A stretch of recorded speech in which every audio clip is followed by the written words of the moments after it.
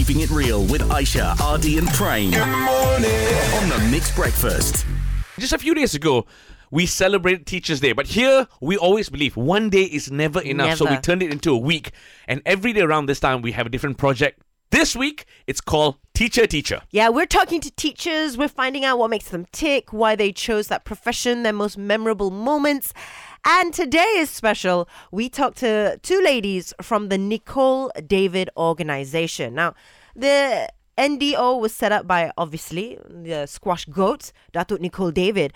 And her goal is to give children who are in the B40, M40 category an opportunity to learn squash, but at the same time to help them work on English, to help them work on their speaking skills, communication, build up their confidence. The school is located in Bukit Jalil, and we went there a few days ago to catch up with them. And we caught up with one of the teachers there, Shanise Pereira. We asked her why. Why did you even want to be a teacher? Honestly speaking, this was never my first option, right? Like, if you think back, I would never think I would be here right now. But why I continued doing it is because it gave me a sense of belonging. I felt very appreciated, you know. Yeah, because I look at these kids and like they learn, and while they're learning, they're also giving me love. Okay. Yeah, so they gave me like letters. They say, thank you so much, Miss Shanise, for teaching me. We really appreciate you. And growing up, I never really had that. You know, like no one ever told me that, you know, I was appreciated. And then, you know, these kids tell me that I'm appreciated. And I don't even know who they are, right? Like they're no one to me. But they tell me that they love me and they appreciate me. And I just, you know, I love that feeling, and it makes me want to be a teacher. That's lovely. Why can't guys also do that? You know, write letters of appreciation. Okay. I mean, back in the day, that was crazy. Yes, that's right. Okay, well, what do you teach here at NDO? I teach English, only English. So basically, the US Embassy actually helps us with our lesson plans and whatnot. So they give us our lesson plans, and then I just amend it according to the kids' levels, and then I just teach it in class. We caught up with Shanise Pereira, one of the teachers there who teaches the kids English. Teaching is amazing. It's a noble job. It's not always fun. No, it's not always easy. Yep, one of the biggest struggles they face, and Shanise shared that with us. Okay, it would definitely have to be classroom management. Okay. So when I first started here, I had a lot of problem with classroom management, especially because like I wasn't as confident in the sense. So I think kids know when you're not confident and you're not. So that's when they try to test your limits, you know. They smell the fear. That smells like that sounds like prison. You know, like they're looking. Oh, this is a weak fella. Yes. Go after this. And when you mean management, you mean handling the kids? Handling the kids, yeah. So because once they see like you're a bit soft, you're not that strict, that's when they like push you to your limits, you know, like they try to see like how far, you know, whether you break or not, like what's your limit. So the teachers don't train you, the students do. Yes, the students train us. And have you broken? Did you break at first? Yes, I did. The first few times I was a bit soft. I would consider myself as a soft teacher. So I would be like, okay, you know what, it's okay. Then there was this one time, this guy was so rude, I just snapped.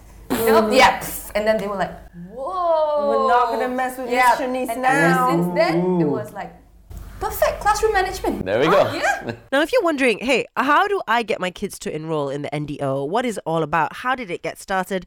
We also caught up with the CEO of NDO, Mariana De Reyes. So NDO is a program to help children from low to mid-income families with squash training, English tutoring, and provide them transport and snacks from school to our program. Why are we doing it? Basically because our founder, the legend of your country, Datuk Nicol David, her dream was to really give back to those who couldn't access the sport. So squash is a very elitist sport. It is. So she actually was privileged because they opened the first public squash courts in Penang. And because of that, she could access the sport. Otherwise, her parents couldn't afford a private club or So she always, when she retired, she said, I have to give back some way. And that was her dream. And I was fortunate to play squash with her when we were growing up. So I'm not going to say my age right now, but you can No need. You're 15, Yeah, I still feel I'm 18. And so she convinced me to come here from Colombia and join her dream. So what we do is just try to give opportunities, dreams, and passion to children and just encourage them. That's really what it's all about. That's fantastic. So other than squash training, you also teach them language, English. Yes. So when exactly did NDO get started? We launched in June last year with 60 children in our program, and we're happy. Yesterday we launched the second cohort, so we're going to have 60 more. Okay. So this facility is going to have 120 children, and we just keep hoping to grow as we move on. We're not even 1 year old, and the results have been great. So Fantastic. we have a lot of white hair, but it's worth it. Amazing stuff. Thank you so much, Mariana De Reyes, CEO of NDO.